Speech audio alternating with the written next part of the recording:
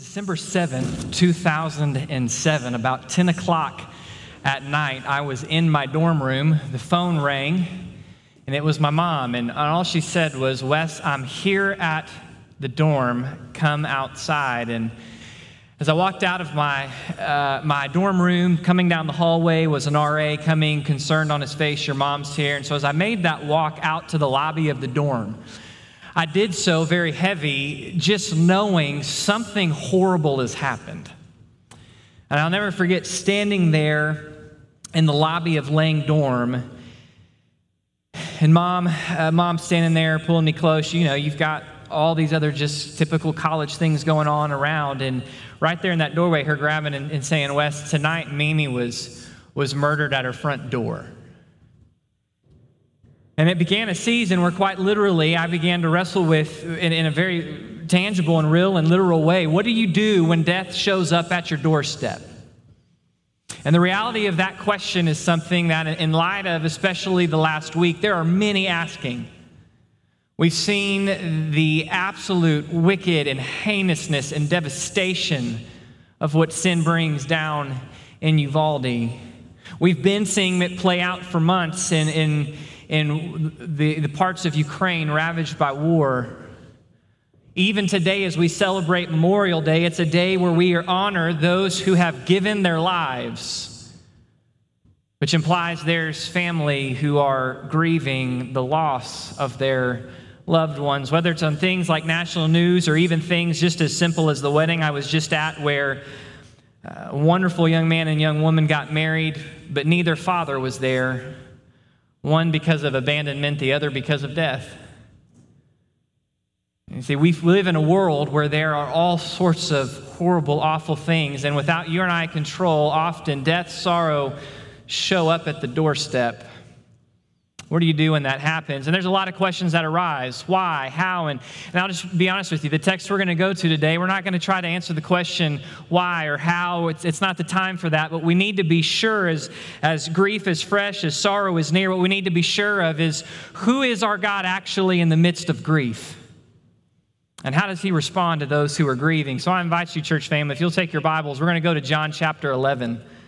We're going to take a one-week break. We'll finish out Jonah next week, but we're going to go to John chapter 11 this morning.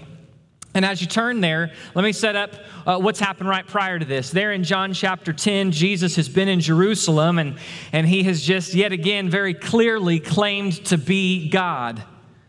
It has whipped the people into a frenzy. They're trying to seize him and stone him and kill him for blasphemy, and he's able to elude them. He and his disciples escape, and they leave Jerusalem, and they head out east into the eastern wilderness there in Israel. And so they're out east, and this is where we pick up in John 11. Now a certain man was sick, Lazarus of Bethany, the village of Mary and her sister Martha. Now it was Mary who anointed the Lord with ointment and who wiped his feet with her hair, whose brother Lazarus was sick.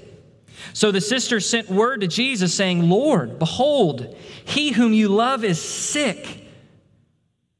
But when Jesus heard this, he said, "This sickness is not to end in death, but for the glory of God, so that the Son of God may be glorified by it." So here's what you have. You have a specific man named Lazarus. He's got two sisters, Mary and Martha. We've seen Mary and Martha in the Gospel of Luke, and we remember the story of Martha being busy and trying to clean the house and making sure everything's nice, while Mary sits there at the feet of Jesus, learning and hearing and soaking it all in. It points in chapter 2 to a moment that hasn't been recorded yet in John's gospel. It'll be the next chapter where we see Mary come back and comes into Jesus with a priceless bottle of perfume and anoints his feet. And so here's this family out of Bethany. Now Bethany is within 2 miles, we'll see here in just a little bit, it was within 2 miles east of Jerusalem. You'd leave Jerusalem, cross the Kidron Valley, hike up the Mount of Olives, and on the other side, you find yourself in Bethany. And Lazarus is sick, so the sisters do what seems most logical to them. Jesus, they send word, "Jesus, the one you love is sick." And when Jesus hears it, he makes the statement, this sickness is not going to end in death, but for God's glory. And if we stop there, you go, wow, that's great. But listen what it says, verse 5. Now Jesus loved Martha and her sister and Lazarus. He loves them deeply, personally. In fact, in all likelihood, they're more of a family to him than his own family, because his own family is ashamed of what he's claiming to be. So when he heard that Lazarus was sick, he stayed 2 days longer in the place where he was. Then after this, he said to the disciples, let's get up and go to Judea again. And the disciples said, Rabbi, the Jews were seeking to stone you, and you're going to go there again? So understand their question. Jesus hears. The text tells us he loves them, and his response upon hearing is to do nothing, but to stay where they're at for 2 more days. And then after 2 days, he tells the disciples, hey, we're going to head back. And they go, are you nuts? They're trying to kill you. Why are we going to go back so soon? And Jesus makes this statement in verse 9, are there not 12 hours in a day? If anyone walks in the day, he doesn't stumble because of the light of the world. If anyone walks at night, he stumbles because the light is not in him. Then he said, after this, he said to them, our friend Lazarus has fallen asleep, but I go that I may awaken him. And the disciples, not really getting it, say, Lord, if he's fallen asleep, he'll wake up. Now, Jesus had spoken of his death, but they thought he was speaking of literal sleep. So Jesus said to them plainly, Lazarus is dead. And I'm glad for your sakes I wasn't there so that you may believe, but let us go call him. Therefore, Thomas, who's called Didymus, said to his fellow disciples, well, let us go also so we may die with him. Here's what Jesus says. We've got to go. Lazarus has died. And I've already told you that God is up to something bigger in this moment. We've got to go. They think he's crazy for going, and ultimately they go, well, if he's going to go, we'll go too. We'll test it. We'll go die with him. But Jesus makes it clear, the statement about the light is he's saying, there is still work for me left to do by my Father. The focus cannot be on the danger of the situation, but on the obedience of what God's calling us to do. So we're going to go. So Lazarus has died. The one who he loves has died. Now they're on their way. And look with me in verse 17. So when Jesus came, he found that Lazarus had been in the tomb 4 days. Now Bethany was near Jerusalem, about 2 miles off, and many of the Jews had come to Martha and Mary to console them concerning their brother. So here's what he finds. Jesus and his disciples have made their way into Bethany. When they arrive in Bethany, what they discover is that Lazarus has been dead 4 days. And this is significant, church family, because there was thought in Jewish life that the soul would hover over the body for the first 3 days. But once that 4th day hit and the soul began to see the body decomposing and rotting, the soul would move on to the afterlife with the Lord. And there was absolutely no hope or possibility. It's not just that Lazarus has died day 1. It's that Lazarus is good and surely dead, and there is no hope for any possible comeback. Jesus walks into town when all possible hope is gone. Martha, verse 20, therefore, she hears that Jesus was coming, and so she goes out to meet him, but Mary stayed at the house. Martha goes out to meet him somewhere on the outskirts of town, and Martha says to Jesus, Lord, if you would have been here, my brother would not have died. Even now I know that whatever you ask of God, God will give you. Now understand, her statement is not a statement of, Lord, if you would have been here, he wouldn't have died. It really is a statement, Lord, I know if you had been here, if only you'd been able to make it, I know he wouldn't have died. Because I know, and even in spite of his death, I know that whatever you ask of God, God will give you. She's at this point. She makes this confession of truth. And so Jesus engages her in conversation. He says, Martha, your brother will rise again. Now, Martha knows a little bit of theology, and she responds, well, I know that he will rise in the resurrection on the last day. She was of those Jews that believed that there would be at the very end of time a bodily resurrection of those of God's people. She said, yeah, I know that, Jesus. He's going to rise in the last day. I understand that. But then Jesus said to her, I am the resurrection and the life. He who believes in me will live even if he dies, and everyone who lives and believes in me will never die. Do you believe this?" She said to him, "Yes, Lord, I have believed that you are the Christ, the Son of God, he who comes into the world." And when she had said this, she went away and called Mary, her sister, privately saying, "The teacher is here and calling for you." So Mary gets up and goes quickly. Here's what Jesus says to Martha. Jesus says to Martha, he says, "Martha, yeah, there's a resurrection, but I want to turn your attention away from what you think you know theologically to me, to a question that comes between, who am I?" And he says, "And I am the resurrection and life." Martha, the resurrection is not some abstract theological belief coming. The resurrection is standing in front of you. The resurrection is a person, and I am that person. I am the resurrection and the life. And he turns it to her. I am the resurrection and the life, the one who believes, the one who faces, the one who trusts who I am. Though that person will face a physical death, they will live.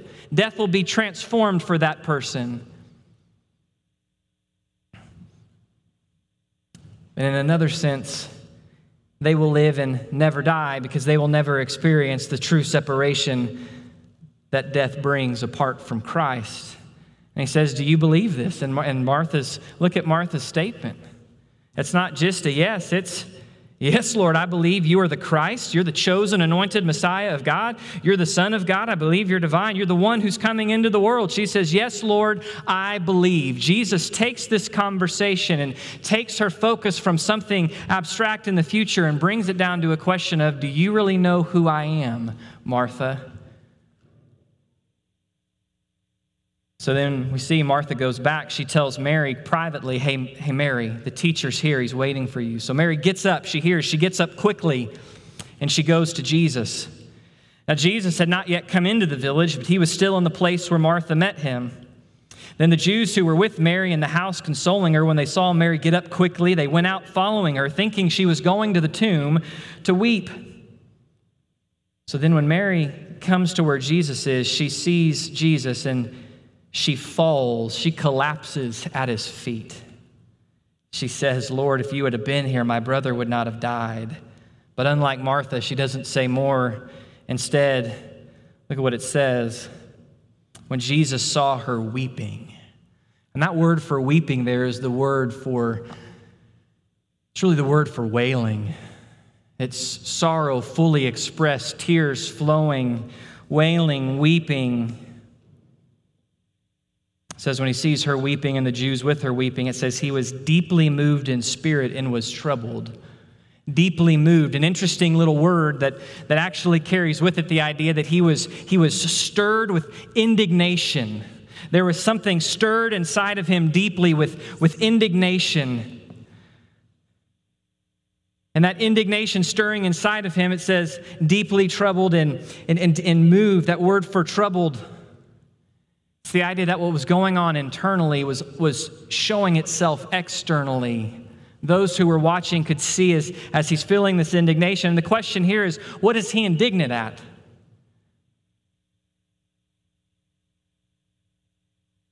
Well, I think it's fairly point from the text. He sees Mary weeping. He sees the Jews weeping. He sees the sorrow. He sees the devastation of death.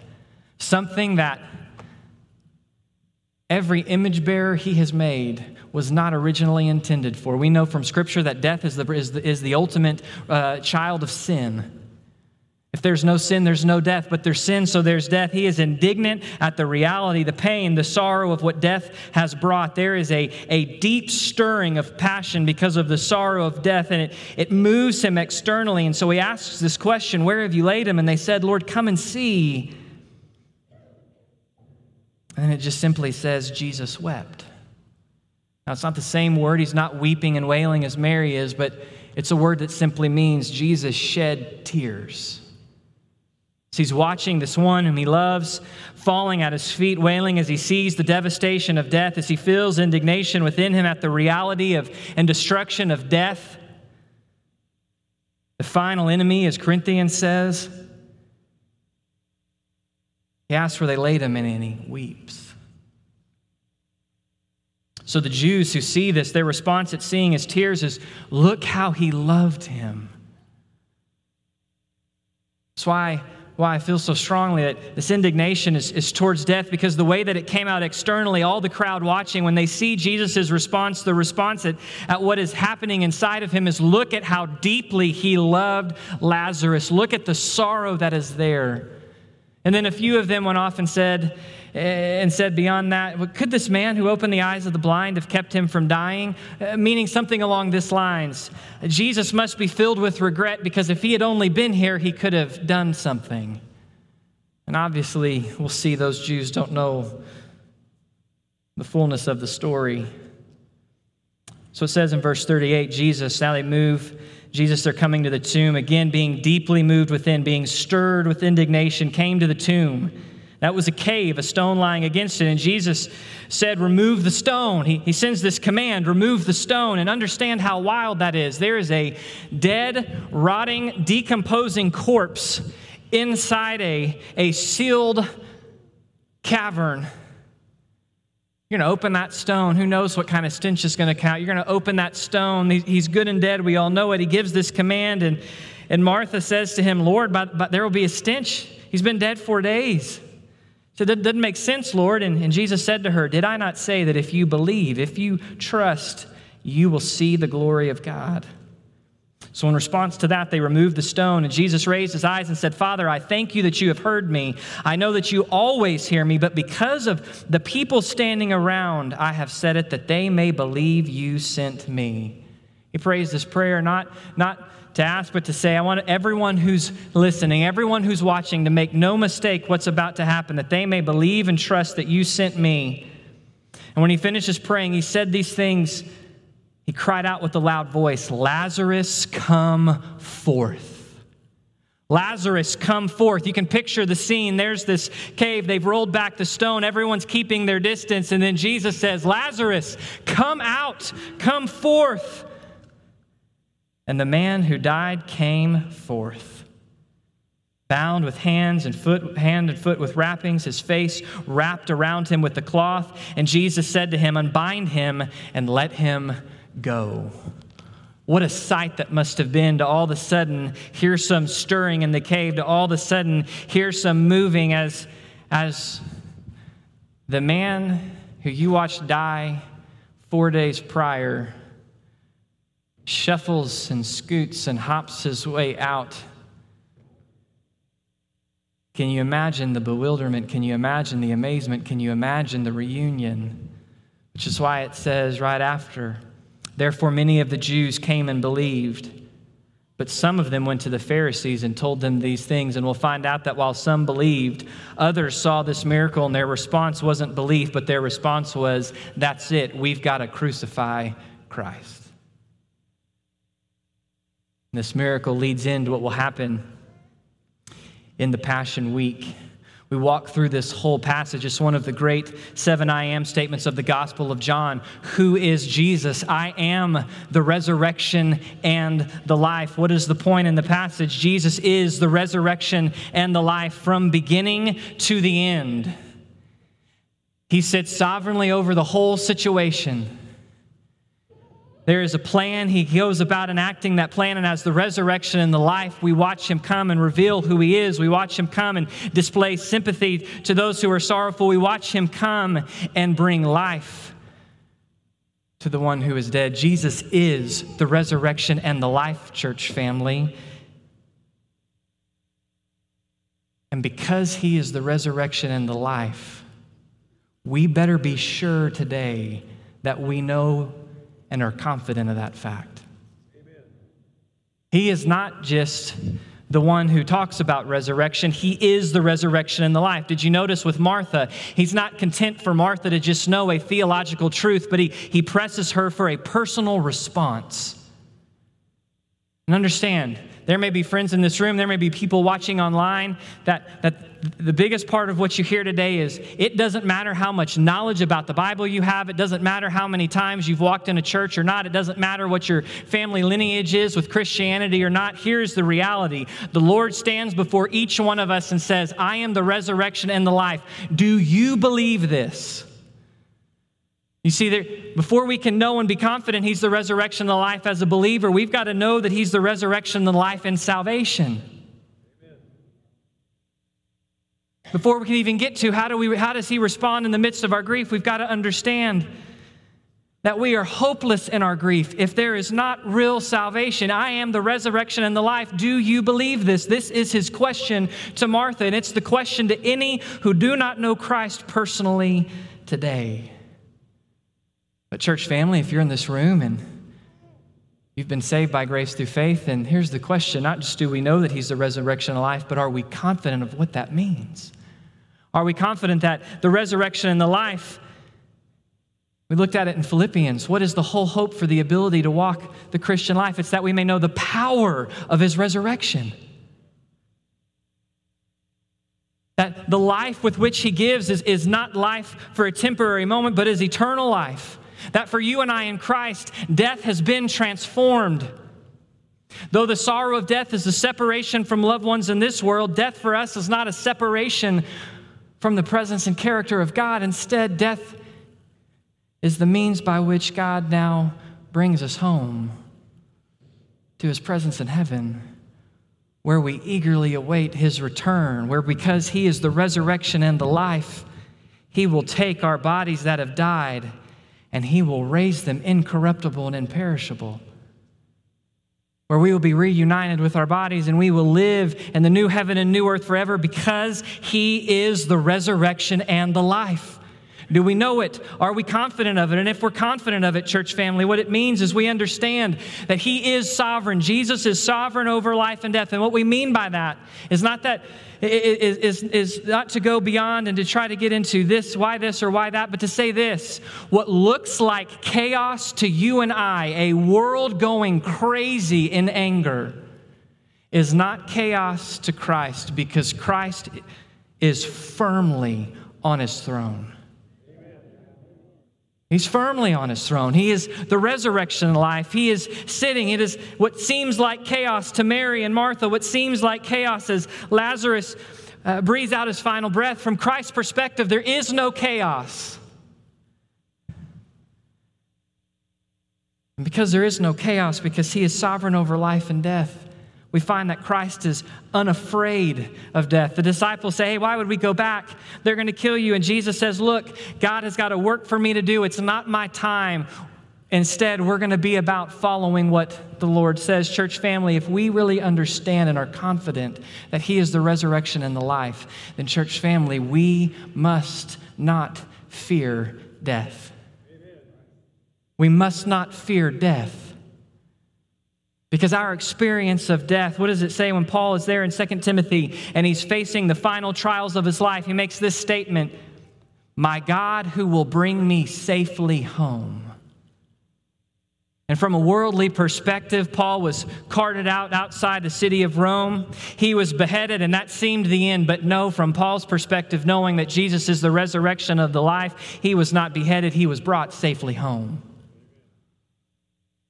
Are we confident? Are we trusting that our days and our times are in his hands? You see, if we're not confident that Jesus is the resurrection and the life, then we will fall into a hopeless kind of grief. Before we can even look at how Christ responds to grief, we've got to know, who is he? He is the resurrection and the life. The Jews don't realize it. Oh, look at his tears. Oh, he just regrets that he wasn't here. I mean, he's healed the blind. He could have healed Lazarus' sickness. It's like they don't get it because they don't understand he is the resurrection and the life.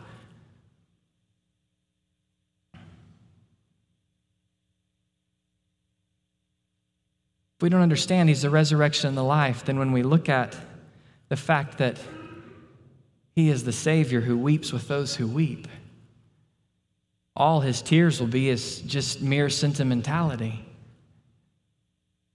Now, we've got to be confident. And if we are confident that he is in fact the resurrection and the life, then what it enables you and I to do, church family, is it enables you and I to rest in the comfort of his sympathy. To rest. You see that in the passage, church family. Look with me. Do you see abundantly clear in this whole passage? Understand the hardship. Lazarus really dies. Mary and Martha really watch their beloved brother lose his last breath. They really face a situation where he is no longer there. But did you catch in the text, Lord, the one whom you love is sick? Now, Jesus loved Martha and her sister and Lazarus.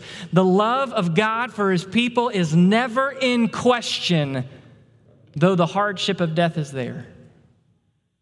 Do you see that? The love of God is never in question. As you and I face a world of devastation, as you and I face, and when the moment that my mom walked in and said, Wes, Mimi's been murdered, and I began to pack my bags and hop in the car and drive up to the scene, were there plenty of hard questions swirling? Yes, but understand that did not happen because somehow there was a chink in the love of God. For a brief moment, God decided that he didn't love me that much, and so something bad happened. Listen, God's love is never in question. We know it's never in question. We know it's never in question because God loves, the Father loves the Son perfectly, and the Father did not spare the Son's suffering. And if you and I are going to be disciples of Christ, we will not be spared the pain and weight of living in a sinful and broken world. God's love is not in question. It's why it says in Psalms, he is near to the brokenhearted and he saves the crushed in spirit. It's why it says in Psalms 56 that he literally keeps count of our tears in a bottle. We've got to know, church family, if we're going to rest and find comfort in his sympathy, that his love is never in question. We've also got to see in the passage that he is indignant with death. By the time I was halfway through college, I had been to 15 funerals for family or family of friends or guys I RA'd for. I hate death. I hate it. I hate every news report that it brings up, and praise the Lord, church family. You and I belong to a God who looks at death with indignation. God hates death. And there is coming a day, and you and I will see it, where God will put death to a complete and total end because Christ has risen and the victory is won. You and I can be angry. You and I can be indignant with death because that is our God. He is indignant at death. Jesus looks at the devastation because death is not what he created, but is the product of sin. And here's the real reality, church family. When we realize that and we see Christ's indignation at death, we understand something about sin. You see, there's something about certain sins you can think maybe they're not as bad. Well, how does that one little look at that image, does that really lead to death? Does that really, listen, all sin leads to death. When we see tragedies like we've seen this week, when we see ways that life is taken unjustly, what that is that just rips the really nice mask of sin off, and we see sin for what it really is. It's wicked and it brings death.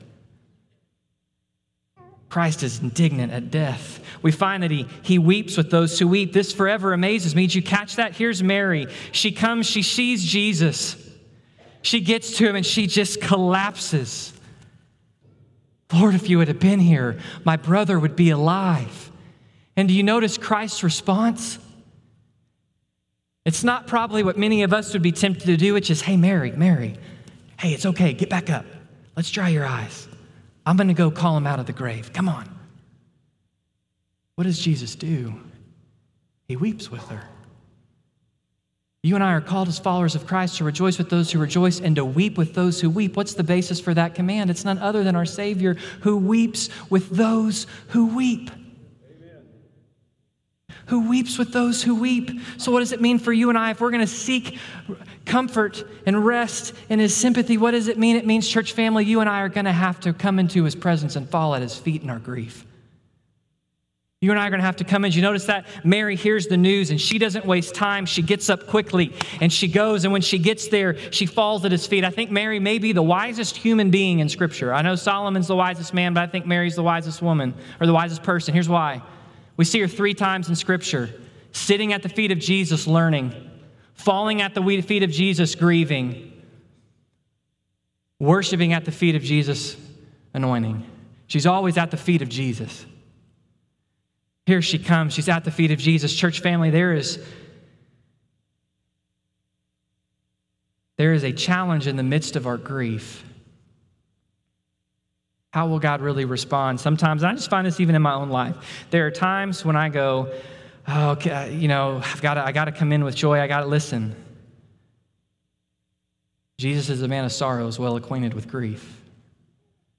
You and I, as we face hardship, as we face sorrow, our response must not be to distance ourselves from the presence of Christ, but to learn to come into the presence of Christ, to learn to come in the presence of Christ, to fall and to just say, Lord, I don't know what to say. I don't know how to think. I don't know what to pray, and to just weep, to grieve, to be at his feet. I found a temptation in my life in the days after my Mimi's murder. I found a temptation to busy myself with good things, with ministry, with what I didn't realize is some of that busyness was trying to get away from the fact that there was deep hurt and pain deep in my soul.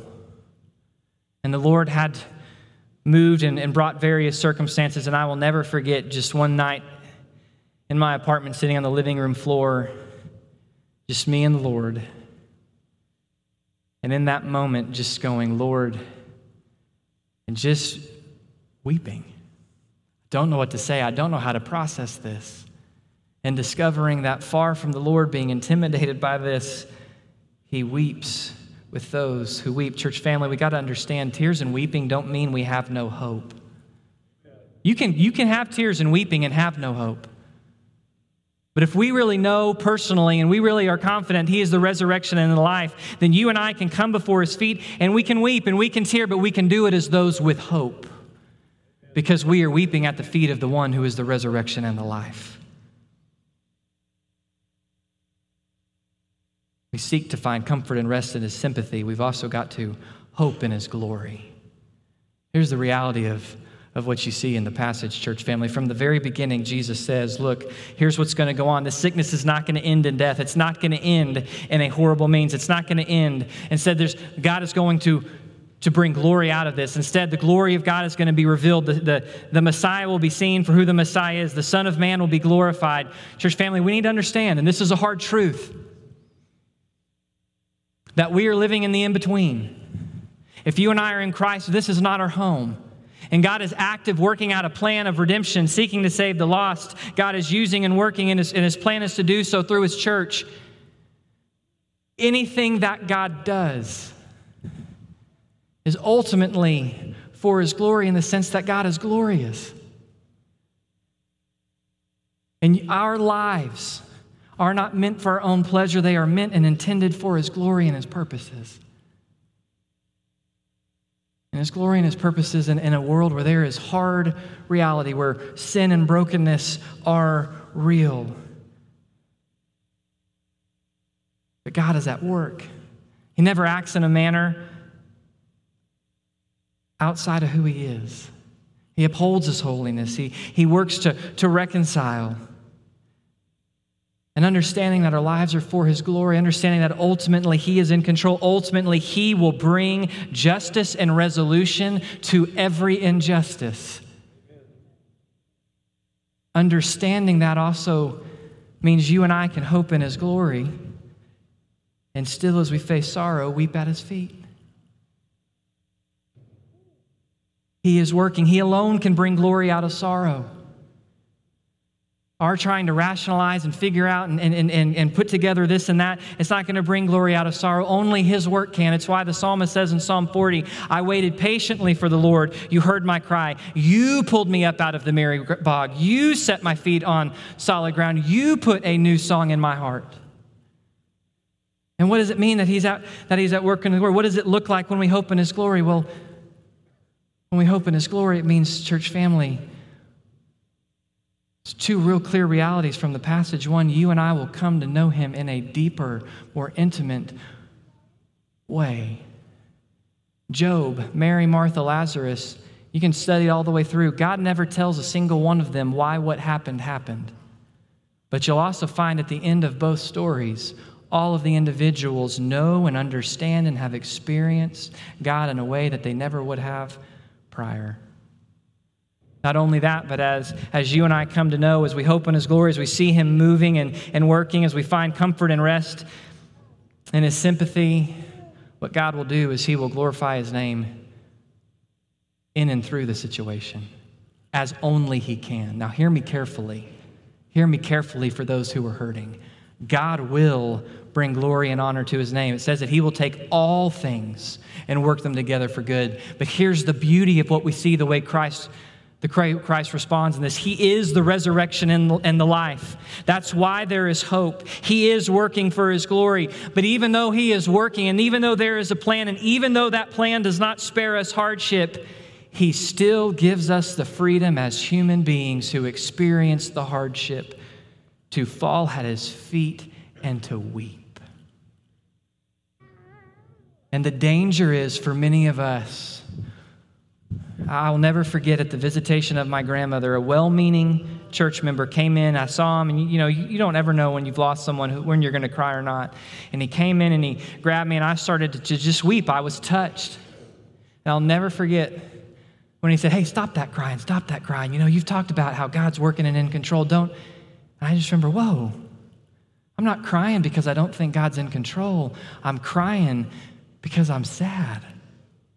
And because my God is in control, I can fall at his feet and weep. And here's the danger. When we don't fall at his feet and weep, you know what we don't experience?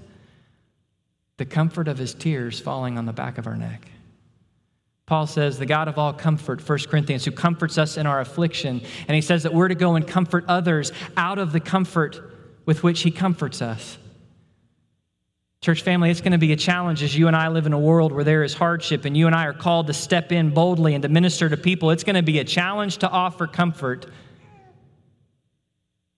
to others if you and I aren't willing to really be sure and confident he is the resurrection and the life, to trust and rest in the comfort of his sympathy, to hope in his glory. It's going to be hard to share his comfort with others. Instead, the danger is we might end up more like Job's friends, saying half-truths and trite sayings that don't really honor the character of God in the situation.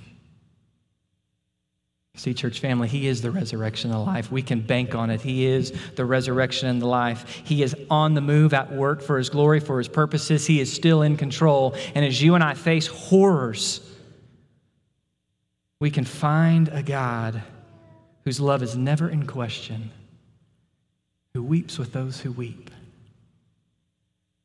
Which is why when my phone rang on August 21st, 2019, as I was sitting at a coffee shop discipling a young man, Bethany said, "Wes, I think I need you to come home. Something's wrong with the baby." And we walked through the rest of that day discovering we had miscarried and lost that baby. That's why when my phone rang several months ago and my father-in-law said, "Wes, I need your help." Aunt Vernie, who's Bethany's great aunt and very much like a grandmother, she was murdered in her home last night. That's why when those phone calls come and death arrives at the doorstep, it's why there can still be the ability to move forward and carry on, because Jesus is the resurrection and the life, and it's his life in me. And because in the midst of the sorrow, in the midst of the mind spinning and not knowing, I can fall at his feet and experience the overwhelming power of his grace as he weeps in the midst of sorrow. Not as one who has no power, but as one who will bring all of it to a glorious conclusion on that day when he takes his own scarred hand and forever wipes the tears from my eyes. That's our hope, and that's how we can grieve in hope, because he is the resurrection of the life. And he weeps with those who weep. Let's pray. Father,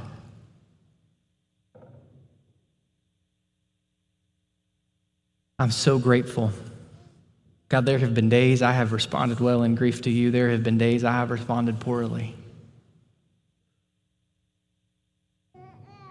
There's been days I felt near, days I felt far. But the truth is, Lord, you have never been far. Your grace has always been wrapped around. Lord, I am so grateful that you who are in control, Lord, you are the resurrection and life. Death does not win. But as we experience the sorrow and pain of it here in this world, you are the God of all comfort who is okay weeping with your people who weep. So, Lord, may we not respond fearfully in the midst of tragedy, Lord, but may we know who you are, and may we know how you respond and care for us. Jesus, we look to you in the midst of what has been a horrific week. We look to you. It's in your name I pray, Jesus. Amen.